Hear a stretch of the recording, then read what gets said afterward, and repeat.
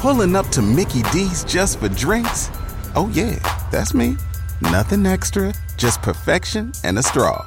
Coming in hot for the coldest cups on the block. Because there are drinks. Then there are drinks from McDonald's. Mix things up with any size lemonade or sweet tea for $1.49. Perfect with our classic fries. Price and participation may vary. Cannot be combined with any other offer. Ba-da-ba-ba-ba. Mean Old Lion Media presents The History of Being Black. What up, though? Welcome to the History of Being Black podcast. I'm Jay Hall, and I am joined today by somebody who is a revolutionary. Somebody who has been a dear friend, sister, companion to me, but also a straight living icon in the city of Washington, D.C. Welcome, DJ Heat. What's up, sis? Wow. Thank you for having me. And one heck of an intro. You're going to make me blush and shed some thug tears. Oh, I'm going to go there. I'm going to go there for sure. How you doing? I'm good, man. Happy, blessed. You know, I'm with my brother, Jay Hall. This is going to be, it may not even be, people may not even be aware. This is going to be difficult because this is somebody who knows so much about me. So there's going to be so many little small things that there's going to be between you and I that I'm just going to be laugh or probably get, he is like been somebody who's been like also like a mentor to me. So this is really like a graduation moment for me to be on, have her on this side. So, this is a big deal, but I'm happy for everybody to get to know you, and I'm glad you're doing well. Publicly, is this your first maybe kind of conversation since the pandemic shut down? No, it's not. Okay. It's not different. But those people don't matter. It's about you right now. Well, yeah, this is true. I just wanted to know, like, how have things been moving for you, particularly since everything has happened? It's still wild to see how fast we've got back to quote unquote normal life again, because to me, it's still not normal. We are living with, with COVID for the rest of our lives, basically, as far as like, it's going to be like the flu. People are going to catch it. I caught it 2 months ago after going through the whole pandemic without having it. So that let me know that, we're still out here moving fast, but we still got to be careful at the same time. So for me, like I said, it's like, wow, like we're back full fledged. And, with me catching COVID 2 months ago, I was like, man, like, baby, we shouldn't be full-fledged just yet. That's real. That's so real. That's so real. When it came to you being an actual DJ, there were a lot of DJs in that moment when we were in shutdown that were finding ways or being very vocal about how the money was affecting them. Were you affected by it? Oh, heck yeah. I was totally affected, like directly from the beginning, because, one of the big moments that America experienced that let us know that, COVID is here is when the NBA season shut down. And, I DJ for an NBA team. So that let me know. And that's like, one of my main jobs is DJing in sports. So when the NBA season shut down, I was like, oh man, what am I going to do? Like slowly seeing, so I use this app that automatically adds the home games to my calendar, and to see when the app got rid of all those games, like to see stuff disappear on my calendar or other events that I had coming up. Like I got booked for my first South by Southwest gig. And, of course, that got just to start deleting stuff off the calendar and the cancellations all at once coming in. That was just like, man, like, what am I going to do? And of course, slipped into a depression like most other people did. Got really, really depressed. Was just uncertain, unsure. What I was going to do was cursing out the unemployment office like other people, because it's like, yo, I filed unemployment months ago, but where's my first check? and stuff like that. So yeah, that's real. I definitely had an episode where I was like Martin and unemployment line going back and forth with them. Well, on the phone line because when nobody was there, but definitely going back and forth with unemployment, like, yo, what is going on? And, you know, how the attitude was. And I'm glad you opened that door about being a DJ for an NBA team, because I want to start off to kind of go into the fact of you being a DJ in Washington, D.C. and born and raised Southeast, Southeast, because that's what I know about you. When you think about, you know, and before I even go, just to actually be clear before we go on this conversation, have you always been okay with the title female DJ or lady DJ? Which one have you been okay with? Yeah, it's always been okay with me to be, you know, female DJ or lady DJ, because I know, at least for me coming up, it was a rarity to see many female DJs, period. You know, of course you had the legends like Spinderella, you know, Jazzy Joyce, Coco Chanel, you know, but we just didn't see as many female DJs as we do now, which I'm happy for. I'm so glad that it is so many sisters out here that are doing their thing on the turntables. What made you want to jump on the turntable? I'm laughing because it's a funny story. The thing that influenced me to jump on the turntables was the Rex and Effect Rump Shaker remix. Okay. Because on that remix, it had a DJ scratching on it. And every time I would hear it come on the radio, I got so excited when that DJ part, like especially towards the end, where the DJ was just going back and forth, come on.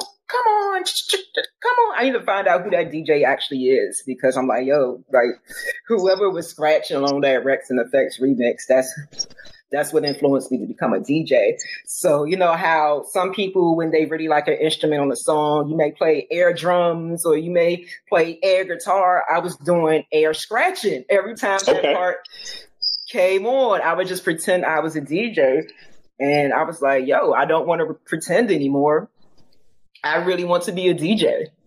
So, you know, the DC had a summer job program, the summer youth employment program. And at that time, you could start working at the age of 13. So when I was 13 years old, my summer job, I saved up all my money. I saved every paycheck that summer. And, you know, me and you were one of the same. I was a big reader of the Source magazine back then. And the Source magazine, you know, and again, showing my age, because, you know, back then when you wanted to order stuff, you order stuff out of magazines and whatnot. Out the back. Right. So it was a place called Upstairs Records, and they had like a DJ starter package. And I called the store and I asked them how much is the package total when you include shipping and handling and, you know, tax and whatnot. And they told me the price. So I had that price written down, and I knew I had to save up that much for the summer. And that's what happened. I saved it all up and, you know, got my money order and shipped it off and waited 6 to 8 weeks, which is, you know, I don't think people today could wait 6 to 8 weeks for a shipment. You know, we get stuff instantly. You had to really trust that the money that you sent, that you was going to get back what you asked for it too. That was another thing. We were very trusting of sending money orders. So what was the actual name of the product? Like when you got it, like, was it like, okay, boom? Because I'm always hearing producers, and, you know, please pardon me because I don't know the lingo. They'd be like, my first X909, you know, what was it to be like, this is going to make you a DJ? What was it for you? They were some Gemini turntables. They were not the best, because even back then, we know the industry standard is Technics 1200s, anything from the 1200 line. But, you know, I'm 13 years old, so I couldn't afford that package, the Techniques package. I'm like, I could afford the DJ starter package, which was $299.95. If I don't have the, you know, whatever, the couple of $1,000 it cost back then to get the more upgraded package. So but it did its job. I couldn't do like much scratching on it because it just wasn't that advanced of a turntable, but it was there to teach me the basics, the basics that all DJs need to know is blending and mixing songs. Did you have a teacher? Did you have to go, when you think about blending, did you know all that at that moment? Like by the time the equipment came, or did someone had to like, were you at a party and somebody had to be like, no, that's not it? Like, what was it for you in the learning process? So I also ordered out of the Source magazine from an ad, a how to be a DJ video.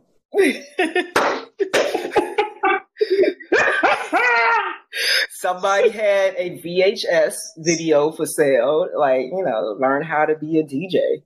And, I ordered that video, and I wish I knew the person's name on the video and whatnot, but it was some guy on there that taught the simple steps. He's like, he taught how to count the BPMs of a song. Of course, he taught, blending records, little baby scratches and whatnot. So that's how it started. I ordered that video as well down the line. But it was things, I got a mentor when I was around like 17. Shout out to the great DJ RBI. That is, I call him my Jedi master. Because I put, when I was around 17, I put an ad in the Washington City paper, because the Washington City paper had a classified section where people in the music, that was interested in music, just collabing. Again, so I'm showing my age. People might be listening to this. I'm like, why are you doing all these things? Like there was no internet, y'all. It wasn't. I'm showing my age. There was no internet where I could just reach out or send out a tweet or Facebook. No, I had to put an ad in a paper. And that's what a lot of people in the music community in DC did. The Washington City paper had just an awesome music classified section where people in the area would network through that classified section in the paper. You look forward to picking up a new copy of the city paper every Thursday when it would hit newsstands, so you could check out those classifieds. So I placed an ad saying I was looking for a mentor to teach me about DJing, and I also said to make beats like Puff Daddy. Little did I know, he wasn't the one making the beats. Little did you know. Little did I know. But I was, like I said, I was 17 at the time. I just know that bad boy, was starting to take over. So yeah, DJ RBI, he replied to my ad. So he taught me the foundations. He had me listen to classic records with DJs on it, like Grandmaster Flash on the Wheels of Steel, and other joints, Furious 5, all of that, like all the OGs, all the classic hip hop where the DJ was truly the foundation on the hip hop records. And so what's a great thing about that story when it comes to like DJ RBI, because this is what, like 1997. So DJ RBI still teaches DJ classes for the youth. He ended up down the line working with a program in the city called Words, Beats, and Life, which is a hip hop program for the youth where they teach the kids, the different elements of hip hop and whatnot. So, and RBI tells me, he was like, if you look at it, I was his first student. He was like, teaching me gave him, laid the foundation for him to teach these new generations of students that he has coming out now through the Words, Beats, and Life Foundation. When you're getting the teaching, what route do you take then? Do you instantly start going to parties, or do you start making because DC in particular, and I got this from you, go rule supreme, and it was about the bands. How does a DJ like fit in during that culture when go was like ruling everything? For me, during that time, you definitely had to make sure you had go-go music in your repertoire. I feel like, of course, I was still coming up. I was doing whatever little, it was usually like parties for like coworkers. Like one of my first real parties was when I used to work at the movie theater. Union Station used to have a movie theater, and we had a holiday party. Yeah, and we used to have our holiday party. So I DJ'd our holiday party.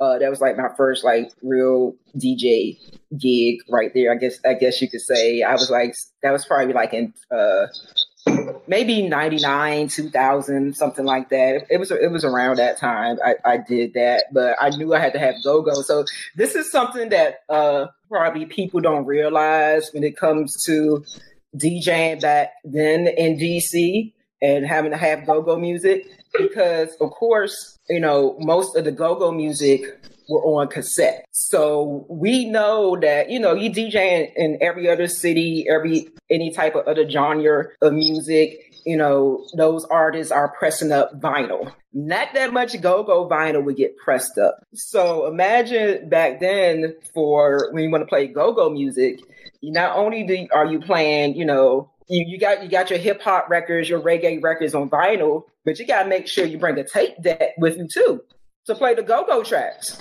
These go-go songs were not on vinyl. Like, it was strictly cassette tapes. So that's something that I feel like is unique for, and this is before CDs came into the picture, showing my age again. So that's something unique when it comes to DJs in this area. Like, yo, you better make sure you had your tape deck with you too to play those hot go-go songs, because they're only on cassette. So are you building a name for yourself in the city as you're going around? Like, what's it like for you, and what's the support like? Are you getting support from your family? You know, because, you know, you and I are old enough to remember when hip hop was still supposed to be a fad. You know, DJing and all that other stuff was supposed to be a fad. What's it like for you on a personal level if you're starting to take this journey?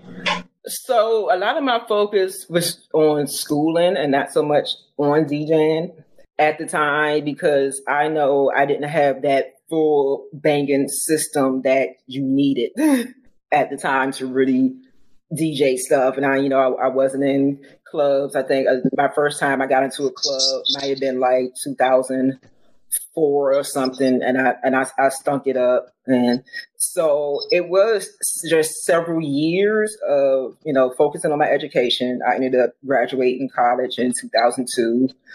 And then, you know, internship and working at WPGC, but also working my 9-to-5 job, working as a manager at Finish Line after I graduated college.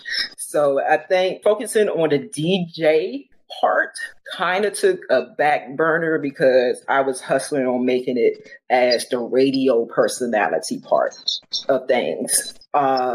And so the DJing part probably came back into play. I want to say maybe like the late 2000s. And, you know, we got to credit, you know, CDJs came into play. So it was easier to get music, because you got again, people don't think about the task it was back then to try to get the music and to spend the money. And I'm running from store to store. Like, we know DJing is an investment now, but especially like back then, you know, because we can get music from all different type of sources. But, you know, I got to drive around from shop to shop to try to get vinyl. And, you know, you want to have doubles of the vinyl so you can go between. And this, like, it really costs for that. And me, I'm like, man, I didn't have it like that.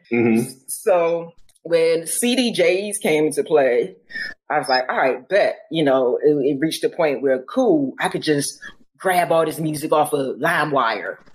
So it'd be easier to get the music then, just grab it all off of LimeWire and stuff like that. So I was able to, you know, try to start making a name again. And then we know how Serato totally changed the game for everybody and everything. What made you want to try the personality side? You get the WPGC, it's, you know, that's where you and I met, but I wasn't there yet. It's historical, it's legendary station. What made you say, yo, not only do I want to, you know, because the guy from Rex and the fact that we can't figure out what his name is, influence you on the turntable, but what influenced you to actually say, I want to be on this mic? Even since the age that I wanted to be a DJ, that's also the age I want to be on the radio as well. So, like, you know, I knew since 12, 13, I wanted to be a DJ. I also knew since the age of 12, 13 that I wanted to be on the radio. I used to conduct little fake interviews with my best friend. I need to find a cassette tape where I pretended that she was Mary J. Blige and I was interviewing her. And so radio was always a calling for me as well. I remember in ninth grade, they asked us to do an essay on who our heroes are. And I wrote my essay about Donnie Simpson because I enjoyed listening to Donnie Simpson in the morning. And also when we got the inception of the early days of the Russ Parr Morning Show, when Russ Parr was just strictly DC based before his syndication. I enjoyed the entertainment on the Russ Parr Show. I even remember in ninth grade, one of my mentors in school, he tried his best to get me an internship at PGC and connect me with Prince DeJour because he was also a mentor to Prince DeJour. So I remember he tried to connect me back then in ninth grade. But in reality, I was just too young. You can't be up in the station unless, you get in college credit. So what happened though in 10th grade, I had an internship at BET Radio. They had partnered up with my high school. I went to McKinley Tech High School in Northeast DC, and McKinley Tech had a communications program. So that's the reason, I was able to go to McKinley because, in DC wants you to go to the school that's in your neighborhood, unless you're going to, the school outside of your zone, you got to be in that program. So I made that trek from Southeast DC to the other side of Northeast DC because I wanted to be in McKinley Tech's communications program where they offered journalism, radio, and TV. So BET had partnered up with our communications program. So I had an internship at BET Radio, which was still in a early type fields with their radio department. So I really didn't do much of anything. And I could tell that I could tell the guy was assigned to felt pretty bad for me because he was just like, he really didn't have anything for me to do. I spent a lot of time just sitting there and looking at radio trade magazines. And the one thing that was cool is one day he told me to go over to one of the other studios because, when BET was based in Washington, D.C., and they had several buildings over there. So he was like, go into this building. You're going to go watch this guy named Joe Claire record his voiceovers for Rhapsody. So that was a cool moment for me right there. I was like, oh man, I'm sitting here just watching Joe Claire, do his thing. Here I am, in 10th grade doing this. I think in 11th grade one summer, you're probably going to enjoy this when I say this. So that summer, where I'm in the 11th grade, I'm about to go to 12th grade, my communications program at McKinley Tech, they partnered with Howard University at WHBC. Yeah.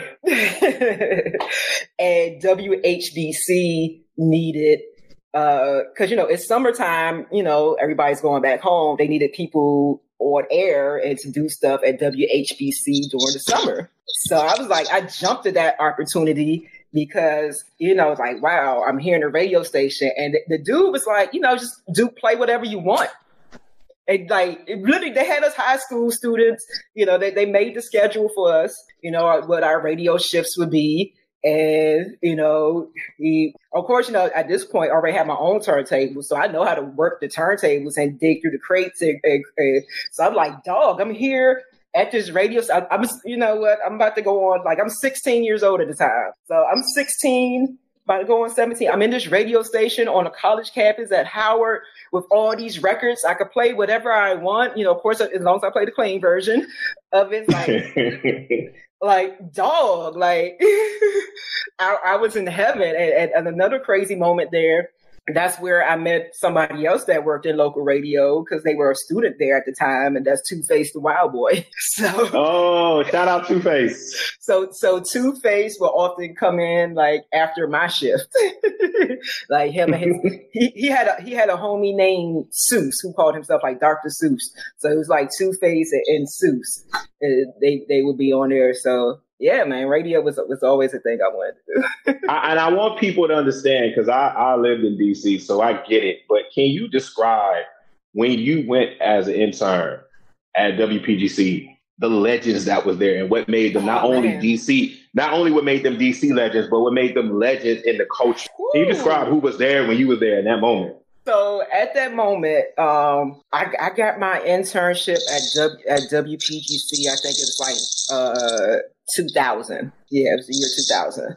So at that time, WPGC had like the BET All Stars there. You had Donnie Simpson, who was also on Video Soul. You had Adimu, who was also on Teen Summit. You had Tigger, who was on Rap City. So, you had Flex also sometimes guest on Teen Summit. It was like the BET All-Stars, like I said, being there at WPGC during that time. Like you're learning from legends, even though I was Tigger's intern at the time, we had chances, if I came in a little bit, a Debu shift was before Tigger's. So I got to come in and see a little bit of how Demu, runs his show and how he does his craft. All these people were excellent at their craft. Michelle Wright as well, friggin' amazing at her craft. Easy Street when he was there at PGC, watching him work, just amazing at their craft and how serious they take it. So yeah, man, I'm glad you mentioned that. Now, how long did that transition take where you're being an intern to being hired and actually being on air to actually speak? It was a lot of different transitions between all of that. So my internship with Tigger at WPGC, like I said, I think that was like the summer of 2000, maybe summer 2001. I'm not quite sure. It's around that time. It's a long time ago, y'all. You gotta help. It's hard for me to remember. So during that time, that's when BET was also in the process of relocating to New York. Mm. So, I could tell this story. I think Tigger has told this story. If he gets mad, I'm telling this story. He could beat me up. So, it was something going on where, they kind of didn't let Tigger leave, but BET is going to New York. He wants to leave and go to New York as well. So he started intentionally missing his shifts. So DJ Flex would fill in for Tigger when that was going on. And because of what Tigger taught me, so Tigger, he was like, I'm about to show our age. He always would have one of his carts lined up because, different segments back then, there was no computer quite yet. Stuff was still on the carts. So I would have his carts lined up in order. I would have the commercial carts lined up in order because, again, nothing was all computerized yet. Commercials were still playing on carts. So we had to make sure I'm putting the right cart. So I would have his carts all lined up in order for like every shift and like each hour, like boom, and like here are the carts for this hour. Boom, here are the carts for this hour. So I'm doing the same thing when DJ Flex is filling in. And Flex was so impressed by that. It's like he's never seen an intern be like help out that much, I guess. So Flex was like, I'm going to tell them we need to hire you. And he was serious. And it happened. So I always thank DJ Flex for that. But I got fired like a year later because I missed a mandatory event because I was still in college at the time. So I didn't know our big women's event for Sisters Only. It was mandatory. I wasn't at the station to know what was going on. I wasn't being that sponge that I learned you had to be to show that you really about this because I'm trying to, it's my senior year of college. I'm trying to graduate college. So my focus was that. So I got fired because that was if you missed for Sisters Only, they say you would get fired. Oh no, that was real. I know what you're talking about. Yeah. Yeah, it was real. Like, right. Shout out to Reggie Rouse. He brought me to his office. He told me he had to let me go. So I think that was probably like in 2000. Yeah, because I was graduating college. So that was like 2002. I got let go. So here I am. I graduated college. At one point, I did an internship with XM Radio as well when they initially first launched. And that was cool too because, again, similar to like how Howard University did by just letting us high schoolers on air. XM Radio did the same thing. I was a intern for a station that was a teenage based station. It was called Babylon. So it was just teen focused station. So they asked me, I reached a point in my internship and they asked me, yo, you want to fill in for this person and that person? They showed me how to work the board, and me having learned the board at PGC, I was like, all right, became like second nature. So I got to be on air a few times on XM radio, filling in for that teen station. But yeah, so like I said, fast forward, I got fired from PGC, but then a year later, I was like, man, I'm working at Finish Line. I'm selling shoes and whatnot. But I'm like, I didn't go to college to sell shoes. I went to college for radio. Like my major, my degree says radio production. Yeah, I'm glad that you mentioned that because, what they don't tell you when you're trying to get into this media game, it's not like a regular job that you can just walk up to and submit your application and you get hired. You pretty much got to wait on people to leave or people to get fired. So meanwhile, you still got bills to pay. What was that like for you? Like you said, you didn't major in Foot Locker. You know what I'm saying? So what was that like for you? It was tough at the time, but then like a year after I got fired, I reached out to the same person that fired me, and I asked for another chance. And so the thing was, since I was good at what I did, he brought me back on. But of course, I knew not to miss any more crazy events. So being rehired back at WPGC, that kick-started my hunger to really work towards getting on the radio. So here I am. I'm making sure I'm showing up. I'm hanging out like at every shift I can, trying to soak up stuff from everybody. Like anytime, I'm working a full time at Finish Line. I'm a manager, assistant manager, but still a manager.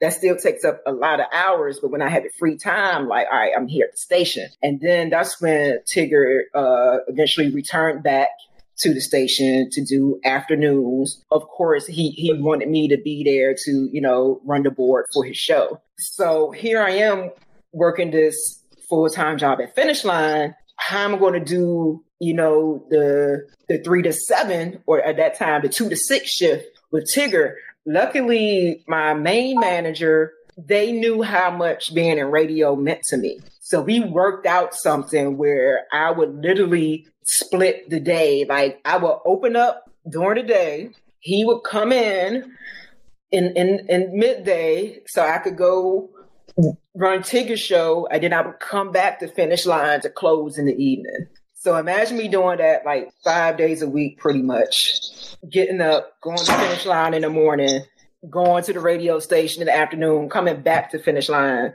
to work some more hours just because, I was hungry. I wanted to show that I could do this and get my name. I wanted to be on radio. So, I'm cutting my little air check demo tapes, trying to prove like I'm ready for that. And this is the point where I got to thank Michelle Wright. Because just like how DJ Flex was like, yo, y'all got to hire her, and they listened, Michelle Wright, nobody was listening to my air check or giving me a chance. Michelle listened to it. She liked it. Michelle was like, why have y'all listen to Nikki's air check and put her on air? It's good.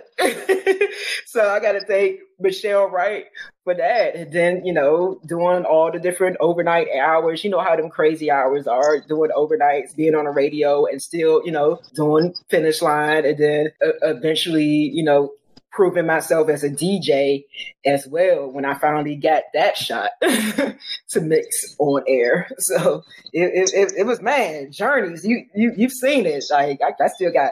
We could talk about my radio stories all day. That's gonna be a whole. That's kind of like I want the audience to know something very significant. So when I got there with Heat a few years as an intern, I didn't know what your job title was because you was everywhere. Literally, you was everywhere. I didn't even know you were working Tigger shift, nobody shift, because for what I knew, you was behind the board, in the board. And for those of us that were interns and being hired, and you had to learn the board and how to operate, you were like the standard of what they were always telling us because you were the recent graduate. So they'd be like, yo, if you can't do it, we're going to put heat on this. And you'd be like, dang, you know what I'm saying? Like, I don't, whatever. And you were always doing your thing. And to people who may not know, air check was pretty much your demo of what you say when you're on the mic. And it's only supposed to be no less than 2 minutes. It's not even supposed to be it's just And you literally be walking around the station trying to get your program director or your assistant program, your bosses, to listen to your demo like a rapper. You was literally running around. And I remember them listening to my stuff for like maybe 2 seconds and then being like, it's trash. She's like, yo, it didn't even start yet. What are you talking about? And that was how the system was. I mean, they would just throw you, they would literally launch your CD like a frisbee and be like, go back to work. So when you finally got that moment when somebody listened to your demo and you got approved, the level of weight that would come off your shoulders just in that moment, I mean, it was like 300 pounds of stress, because it was like, oh, I just want to touch this mic and I don't care what shift I got on. You tell me, am I wrong? I mean, when you finally got a chance to get that mic, and DC is your hometown and you cracked that mic, what was that feeling like for you? It was like, wow, man, finally it's happened to me right in front of my face, and I just cannot hide it. That's how I felt, like, because I tell anyone, WPGC was my dream job. When I was a kid, I was like, I'm gonna grow up, I'm gonna work at WPGC. I'm gonna be on a radio on WPGC. You can ask my friends from junior high school, because they even come up to me and like, man, I remember you used to be saying like, man, you're going to grow up and work at WPGC, and you did it. So that was like a childhood dream come true, man. Yeah, it was, we can go into your radio stories all day long, but I want people to really get to know the DJ Heat I know. But one moment in particular, I got to let everybody know that me and Heat shared. There were certain holidays that used to come, or events that would come in DC, and you kind of mark yourself of where your progress was. And, me and Heat, I had got to a point where I'm not on the Heat's level, but I'm like a level below Heat, where we pretty much saying yes to anything. We're going to run the board. And sometimes you be sitting on the board and it's just music being played at the club, but that was your job. And it was one time for Howard Homecoming where me and Heat found out that we were the only ones that did not have any side gigs going on, because the side gigs is how you made your money. And me and he looked at each other. I said, sis, and we started naming people who had work. And we both made a vow to each other that every Howard Homecoming, we're going to make sure we're going to be out here working. We're going to make sure people going to know us outside this building. We was like, this is the last time we're not going to have anything else to do. And I want to use that example to kind of go to the next transition of your career, because interesting thing, when you and I were coming up, I always tell people we were there long enough to see the old regime and how old things were being done in radio and media, period, and the digital change that was coming in, as far as when the internet really started growing and people and the blogs really start going. What was the moment for you when you started to notice this shift, and then you started making yourself more known just from cracking a mic from 2 a.m. to 6 a.m.? That shift probably when People Meter came along, because I think a lot of folks in radio, especially Black radio, they would tell you how much People Meter hurt. It changed the game and it hurt the game as well. Anytime we're being told as DJs, so at this time I'm a mix show DJ as well. By the time People Meter came along, anytime there's a sign up in the DJ booth saying, don't play these songs because people turn to change the station when we play them in the mix. I'm like, this ain't no fun. Or the identity crisis, everybody knows the identity crisis WPGC went through, when it was trying to become more poppy and sound more like Hot 99.5, because it's all based on, that all ties into the People Meter as well. It's ignoring the fact that, most folks in our community are not going to want to carry this extra stuff on them. So instead of addressing that factor, y'all are just saying, oh, everybody would rather listen to pop music instead. Like, no, it's just not enough of us representing how the ratings are measured.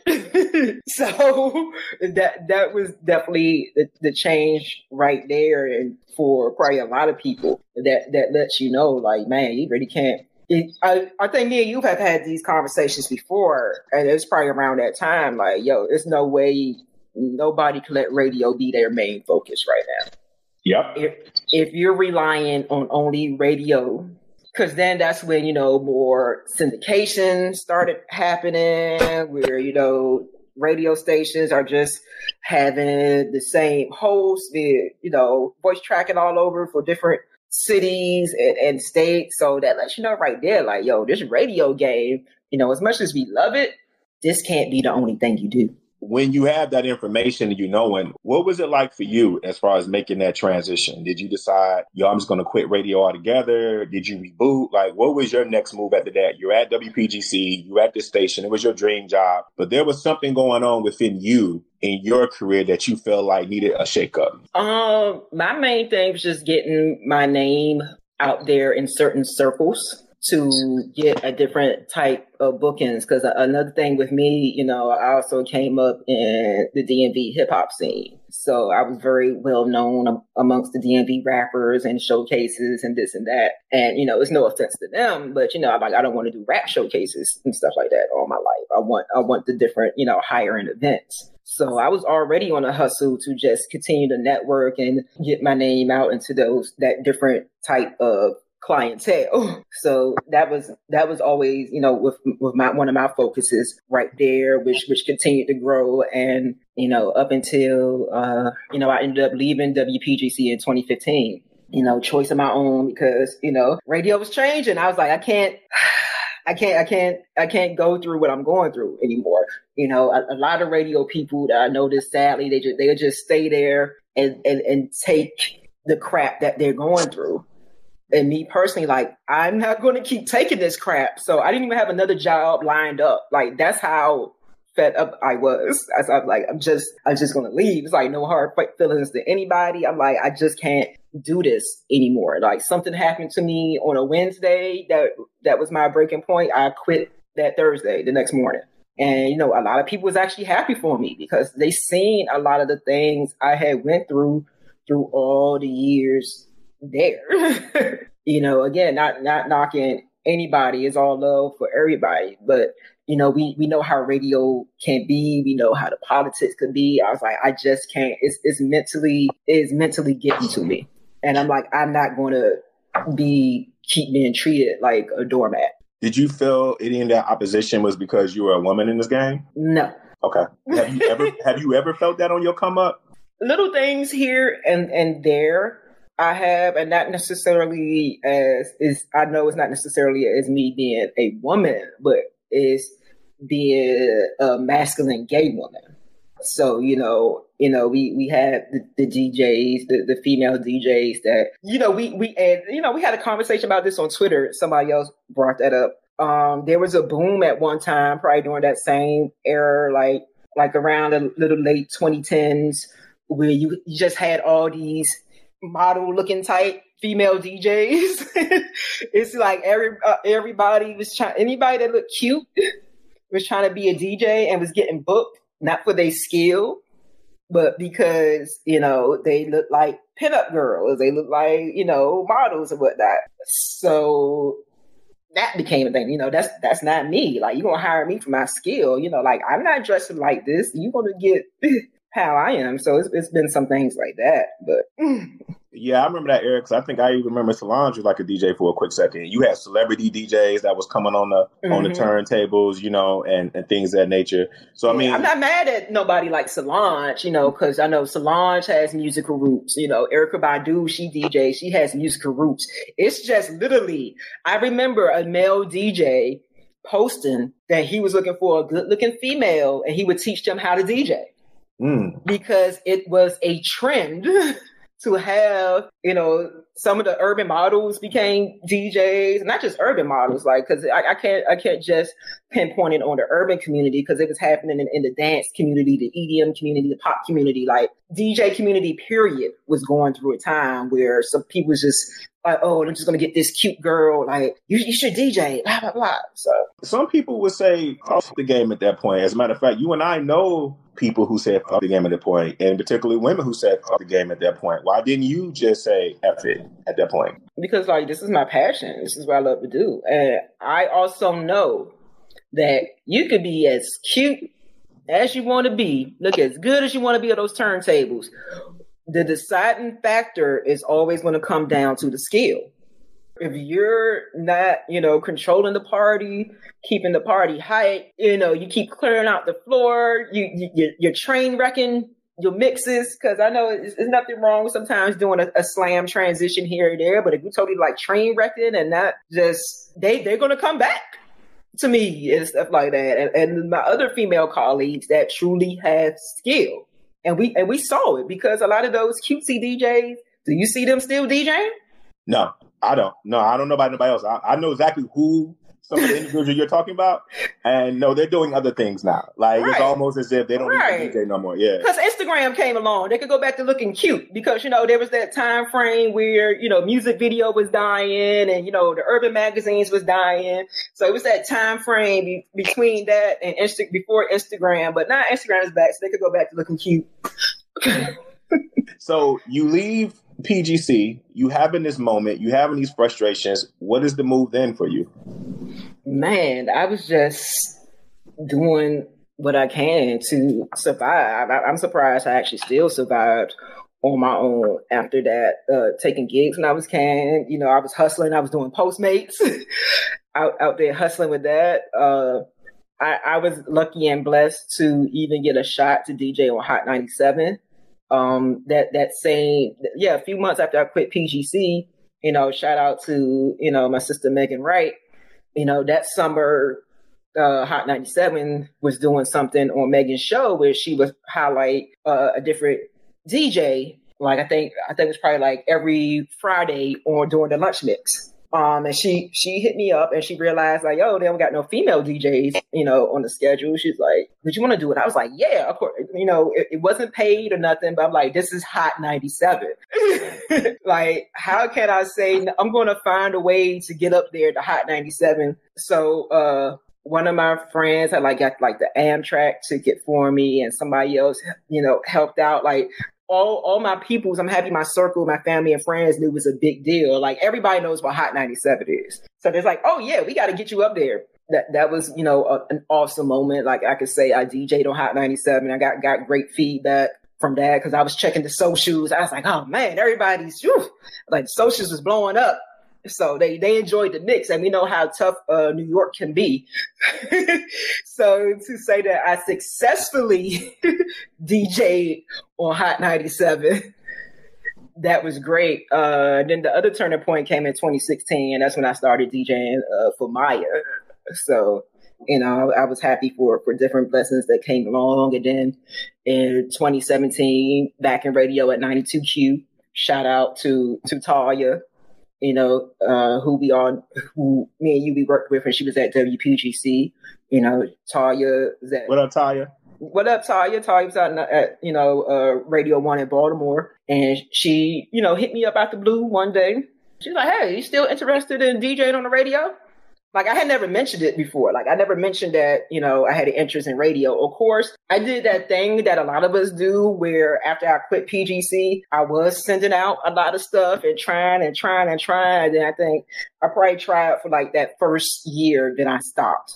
I'm like, all right, maybe it's not for me to be, in radio. There were other situations as well where I did interviews for some other things, and it just never came to fruition. So when Talia reached out to me in 2017, she's like, hey, you interested in DJing on radio? I was like, yeah, sure. And then just for the strength of that relationship right there. And also, with Kelson, had always seen Kelson. The radio community is small. So, had always seen Kelson in passing and was cool with him. So been at 92Q since 2017 now, doing mix show. I also want, if you could, to expound on something that I saw that you was doing really good, that we both was doing, and I was inspired by you, is that you got real heavy in the content game online. I was just telling Justin Tinsley how you gave me my first writing job for Dumb Rappers Need Teaching.com when I was writing reviews.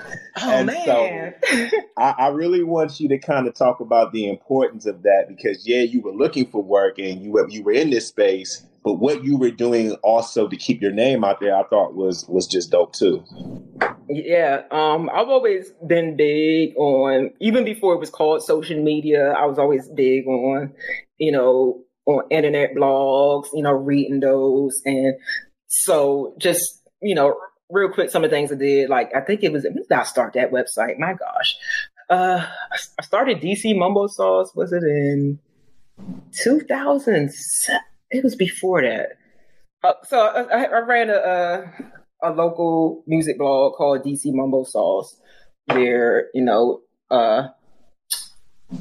focused on showcasing DC area artists and posting on there, because during the time of that blog era, for the national scene, we had sites like Two Dope Boys, Nah Right, that whole new music cartel and whatnot. So many dope hip hop sites to the national scene, but it was so tough to get on those sites. So I was like, oh, let me launch something that's like, the Two Dope Boys, the Nah Right of the DMV area, so they could at least start building their name.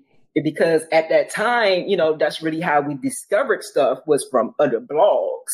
And I know, those blogs are going to start, Google search meant a lot. So if an artist had been featured on DC Mumbo Sauce a few times and they trying to get on these national blogs, those national blogs would see, because I knew that because they would give credit to my site. They'll let me know, like, yo, he had put us on with this artist, and it became a nice little, circle and network for that. Then I try to launch another site, like Dumb Rappers Need Teaching. I try to go more, I try to go to more national, like, education type thing and whatnot. But DC Mumbo Sauce always became that main focus and that growth. And I saw how important it was to the community when I saw that places like Complex were referenced it. When I saw like the Washington Post referenced it, it became the reference point. I'm sorry it's not online anymore, y'all. It got hacked and everything's gone. My bad. So I wish some of that stuff was there. So yeah, content, like, and internet has always been big and important to me, because I know how intricate it is to growth as a person and to get my name out there, because a lot of my networking came from being on the internet, from, my MySpace days to, now we got social, my Twitter days, just networking with folks and grow to now, like with TikTok. Like, I've always been about content, because you have to get with the times, basically. Like, we may not want to do this stuff, but if you want to stay relevant, you have to do this stuff. Like, we just have to. If there's another big app that comes along, I may not want to be on it, but if I see how is enhancing people's careers and getting them, more out there and possibly more gigs, then I'm going to get on it. So that's always been the thing with me, man. Like, you have to be on these things. You can't just, like, I wish it was like it was back in the day where we could just do our job and that's it. No, we can't just do our job and that's it. We have to promote ourselves. We have to be this. We have to be content creators. We have to do this. We have to show this. Because you know what? It helps get the bookings. Like with me, with this newfound stuff, with people recognizing me from TikTok, I know bookings have come from me being on TikTok or, repurposing those TikToks on IG Reels. I could tell when a business reaches out to me, what they check it first. They check it social media. Yeah. They check out social media first. That is your, what we do. Like, we talk about how trash the algorithm is on Instagram, but we're still, if somebody gets recommended, what we going to do? We're going to type in their Instagram and go to their page and see what representation do they have in themselves to see if it fits. Sadly, that's how it is. I like about the way you always use your platforms, you still find a way to be you. It doesn't necessarily feel like you're trying to jump on the latest trend. Like, you're not going to see Heat doing something to try to be cool. She's going to be authentically her. And that inspired me, because I remember when I could not figure out WordPress, and I'm like, sis, you said, look, bro, I'm going to tell you this one time. If you don't go and start watching tutorials and learning how to do this, such and such, such, like, you really got in my head. But it wasn't just about WordPress itself. It was about, you were telling me the importance of learning the tools for ourselves, especially to keep it a buck for those of us who were broke. We can't be affording to spend money to have somebody else do it for us. But what I learned from that was the importance of learning the background of the content, how to operate it, and the importance of being out there. And you were one of the people that kind of helped me, with my voice with there. Something else that you do really great. You said it earlier, but let's come back to that. You being a DJ in the NBA. Yeah. How that journey start? Let's get into that. Oh man. So the journey started, it started, I became the Mystics DJ in 2017 and Wizards DJ in 2018. The journey had actually started years before that because I applied for this DJ position like 4 different times before I got it. 4. I applied for this position 4 different times before I got it. I remember the first time I was actually working at WPGC at the time. And I think it was for the Mystics DJ position. It might have been maybe like 2010, 2011. I think it was shout out to Bones, who was working in promotions at WPGC. He was like, Mystics has said that they're looking for a DJ. Of course they wanted a female DJ. Like, why don't I apply? So I remember I applied and actually went in for the interview. I didn't get the job, and I'm not mad I didn't get the job because I was not ready at that time. It was stuff in the interview they was asking, and that I didn't have anything to show that, like, I wasn't ready for this job. I think Jealousy ended up getting the job, actually. So, Jealousy was prepared and ready. He didn't know that we both interviewed for the job. So after he got the job, I guess they told him, or maybe somebody else at the station mentioned it. So Jealousy had came up to me at the station. It's like, I didn't know you applied for the job as well. If I would have known that, I would have said, just give it to you. I was like, nah, it's cool. Because like I said, in my head, like I knew I was not prepared and ready for this job based on how my interview went and the questions and whatnot. So then I believe in 2014, somebody told me like, hey, you should apply. So I did again, nothing.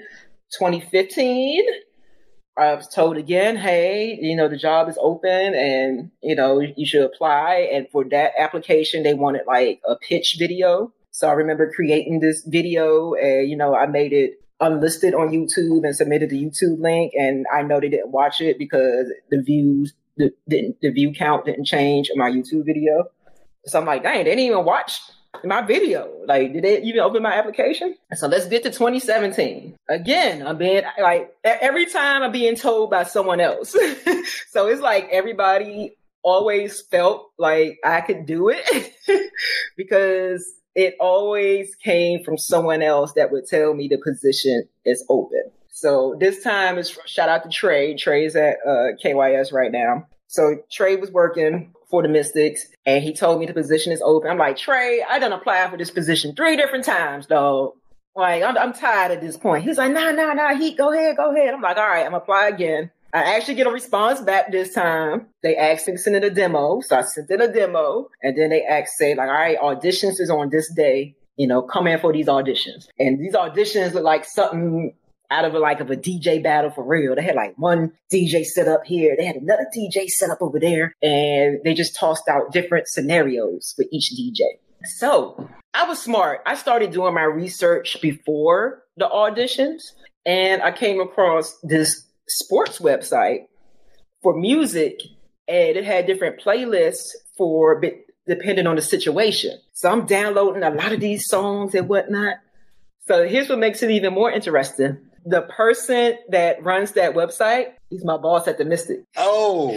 So I had the cheat code. Like, I'm playing, like, I didn't know that at the time, but then I put 2 and 2 together. Like, the person I'm auditioning for runs this website that has songs that you would play in these situations. So I tried to remember and try to go with different ones. So it wasn't just that from my audition. So of course, like I said, I got the job. And he told me it wasn't just that, but he also loved my energy during the audition because while other DJs were auditioning, I'm still dancing and hyped and energetic with everything that they playing. So he was like, they noticed that. Like, yo, other DJs are auditioning and she's still back there having fun while the other DJs are auditioning. So that's how I got that Mystics position, 2017, finally, after, like I said, trying for 4 years. And then in 2018, I was offered the Wizards position and I was like, heck yeah. When you think about your journey, I'm pretty sure there's been 1,000,001 lessons, but what's been the most consistent lesson you've had to tell yourself through those times? Don't put an age limit on yourself, because everything that I'm experiencing, all the success I'm going through now, it started in my late 30s, and now I'm 43. And I know we tend to put, like I said, limits on ourselves and our success. There is no limit. So that's one thing right there. Like I still know there's a lot to accomplish. And just because I'm 43, that don't mean nothing. I'm like, you know me, I talk about one dope influence through the pandemic, and now was D Nice. Yeah. And D Nice did it just for being his genuine self. And we already, people like me and you, we were already familiar with D Nice. I've been to D Nice parties before, but to see the level he skyrocketed to, and you can say it's later in his career now, and it's still more to come. Like, this man has a whole Club Quarantine tour now. And you can't count it out. Like you never know. So don't put an age limit on yourself. That's been the biggest thing. What is something you saw in the change of culture that you wish we have lost? Because I know you talked about how we got to grab onto these new things, we got to learn. But what's something that you feel in the craft of everything that you feel like we should get back to? I just want a lot of these newer DJs to use their ears and not their eyes when they're mixing. And I say that because I know with Serato, that like they just look. You can match up the songs just by looking at it, but it's another thing to feel the song and to feel the mix before you present it to the listeners. So that's always been my biggest thing. So if you listen, you see a lot. I don't know if some older DJs do it now, and I get it, but they could do that because they probably still feel the music even without having to hear it because they've been playing it for so long. But like the newer DJs, I don't think they know how crucial it is and how much of a difference it make with, to make sure you hear that in your cue when you get the queued up and ready before putting it out there. Like I even had one person tell me he didn't know he had to use headphones. Like he was about to start learning how to DJ. They really think you just look at the screen and wait for it to match up because Serato, it beat matches. But going back to the homie DJ RBI, one cool thing that he does teaching this new generation, he covers the screen. When he teaches the young generation now, like, cause I sat in on one of his classes, he covers the screen, like, no, use your ears. So that's it. I just want more DJs to use to feel the music. You got to feel it with your ears, not your eyes. Love that. And I love the fact that, you and I are having this moment because we always had these conversations privately. And, I've been seeing your work, whether we talk personally or seeing you from afar. One of my favorite things you were doing was the show you had, my first album, which, I was always had a little beef with you because I was like, I need you to hit me. I need you to hit me. I know, man. You always have something in there. And to everybody that knows you, not only are you a DC legend and icon, but everyone loves you because your attitude is always so good and you're always so professional. I mean, this episode, right, we wanted to. It can go on for like sequels and stuff like that. And I want to let you know that the door is completely always open if you want to come over here and promote specifically. But I wanted to get your story first because those of us that love you, your story is one of the most like unique stories of being consistent from a hometown that I've ever heard. There was many times where you could have said F this and nobody would have blamed you. But you stayed with that, and I never saw you turn bitter. You know what I mean? That was like the big thing. Like you was never walking around bitter. You was always just like, yeah. And I was like, all right, if he ain't bitter, all right, let me get myself together. You know what I'm saying? And so I'm glad that I'm somebody who can take this part in documenting your story because we don't often hear about the work. We live in an era now where everything is just on social media. These people pop and they blow up, and nobody wants to talk about the work. So I'm really glad that you took time to tell your documented story. So let me just say, as a brother, I love you, sister, and thank you for that moment right there. Thank you for that. I thank you as well. I love you too with all that you're doing as well. Because you listen, like I said, we two peas in a pod. The same thing with you. You keep persevering with everything. I'm like, because we both like, listen, something's going to stick. We give out all to all of our passion projects. Yeah. But we like, listen, one of these is going to be the one, but you can't say we never gave our all to everything that we did and kept pushing. And even when we get knocked down, we keep getting back up and fighting. What's something that we can look for you right now before you go? Oh man, just like I said, keep elevating. Okay. I'm not done. I'm not done yet. Okay. The Lord ain't finished with me. So right now we can definitely catch you at the Wizards games, the NBA games. We can catch you on the radios. Anything other projects you got bubbling? Man, just all around the city, different type events going on. Ambassador for Fit DC. Shout out to Fit DC. You know, you can catch me, you know, in shows with Maya, you know, with my schedule permits and whatnot. Because I know my schedule been crazy as well. But, you know, doing the show dates with Maya when I can. And all your platforms are at DJ Heat DC, right? Yep. All the platforms. I keep it consistent, baby.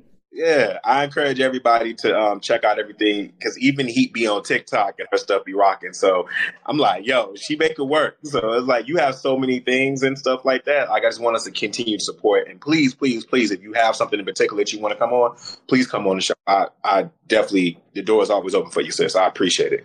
Appreciate you, bro. Thank you for having me. Yeah, that's been good, man. I appreciate it. It's been another episode of The History of Being Black. I know my blackness has been elevated. My sis, DJ Heat, blackness has been elevated. My guy Ghost, the producer in the background, his blackness has been elevated.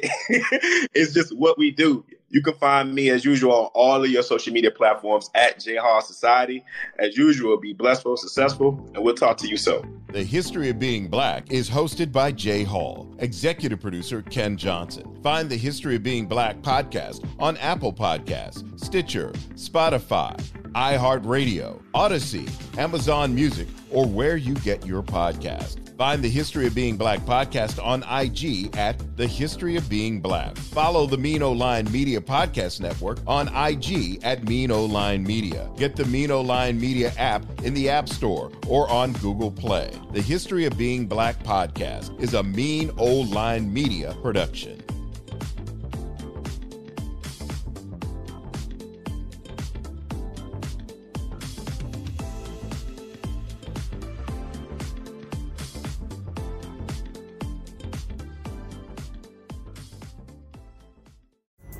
Pulling up to Mickey D's just for drinks?